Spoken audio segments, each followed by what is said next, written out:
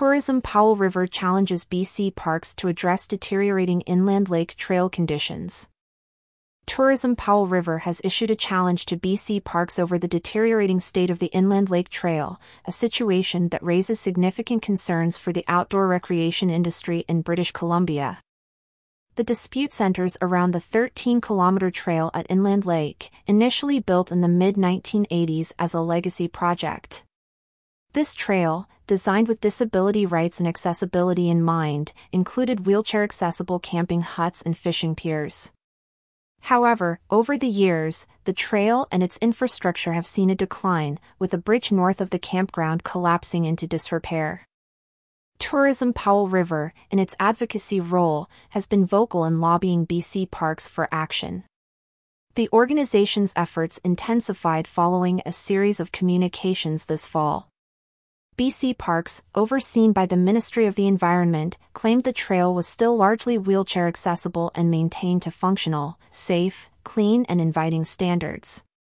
This statement was made by Jim Standen, the Assistant Deputy Minister to the Ministry of the Environment. Contrasting sharply with BC Parks' stance, Tourism Powell River argued that the trail was far from the described condition. In response to the initial letter from Tourism Powell River, Standen noted that significant improvements had been made recently. He also mentioned ongoing work to replace a closed pedestrian bridge, with completion expected by the end of 2024. To substantiate their claims, Tourism Powell River's executive director, Tracy Ellis, undertook a personal inspection of the trail on October 1. Ellis cycled around the trail, documenting through photographs the presence of danger trees and large sections of the trail reverting to wilderness. This evidence painted a starkly different picture from the one portrayed by BC Parks.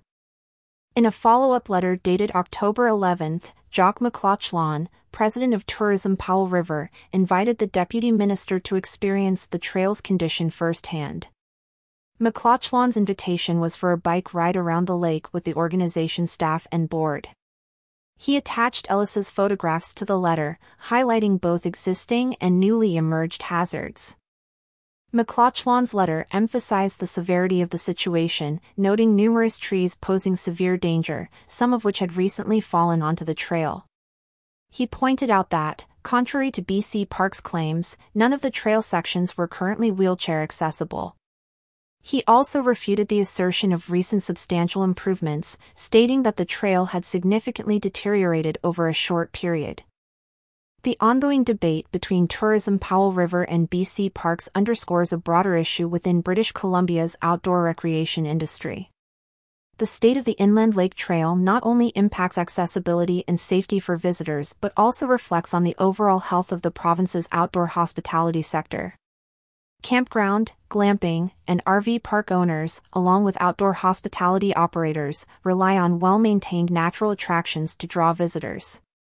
This situation at Inland Lake serves as a microcosm of the challenges faced in maintaining and upgrading outdoor recreational facilities in the region. The resolution of this dispute and the subsequent actions taken could set a precedent for how similar situations are handled across British Columbia. Tourism Powell River's proactive stance in this matter highlights the importance of local advocacy in ensuring that outdoor recreational spaces meet the needs of all visitors, including those with disabilities. Their efforts also underscore the need for ongoing dialogue and cooperation between government entities and local organizations to maintain the standards of outdoor recreational facilities.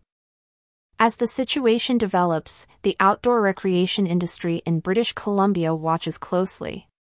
The outcome of this challenge could have far-reaching implications for the management and maintenance of outdoor recreational spaces across the province, impacting not only the local economy but also the accessibility and enjoyment of these natural resources for all. Featured map courtesy of Inland Lake.